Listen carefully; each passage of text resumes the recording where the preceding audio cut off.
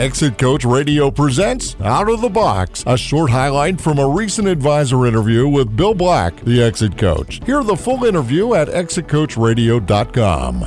Question is, why do we pay taxes in the first place? Because it's the law. But what people need to realize, Bill, is that it's equally the law that we don't have to pay as much as we have to. In that, indeed, through the years, actually the last 100 years, since the laws were originally created in 1913, Congress has given us specific laws to mitigate or even eliminate taxes. The problem is the IRS will never reveal what they are. They leave it to us to mine those out. That's called proactive tax planning.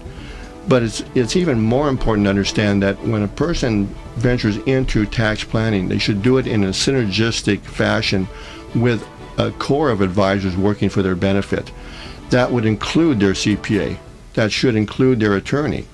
The CPAs are on the compliance side. In my process, the last step before implementation is done, we want to make sure that the counsel that are the experts in this particular approaches that we want to use get together with their CPAs and through tax law bring the CPA up to a level of understanding so now they can make an informed opinion rather than a reactive no because they're not aware of it.